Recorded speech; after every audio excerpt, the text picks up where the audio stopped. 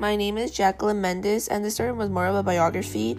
It was by Michelle Obama, and she basically just gives her opinion on how she lived her life. In a way, this story is kind of similar to Malala because they both were outcasts.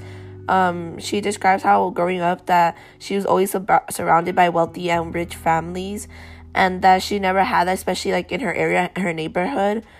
She also talks about her family, even though they were unfortunate and did grow up in a middle class and in a apartment with her siblings. She did have a happy childhood, and she definitely worked hard in school. And similar to Malala, her dad always pushed Malala to do well in school, and so did Michelle Obama parents.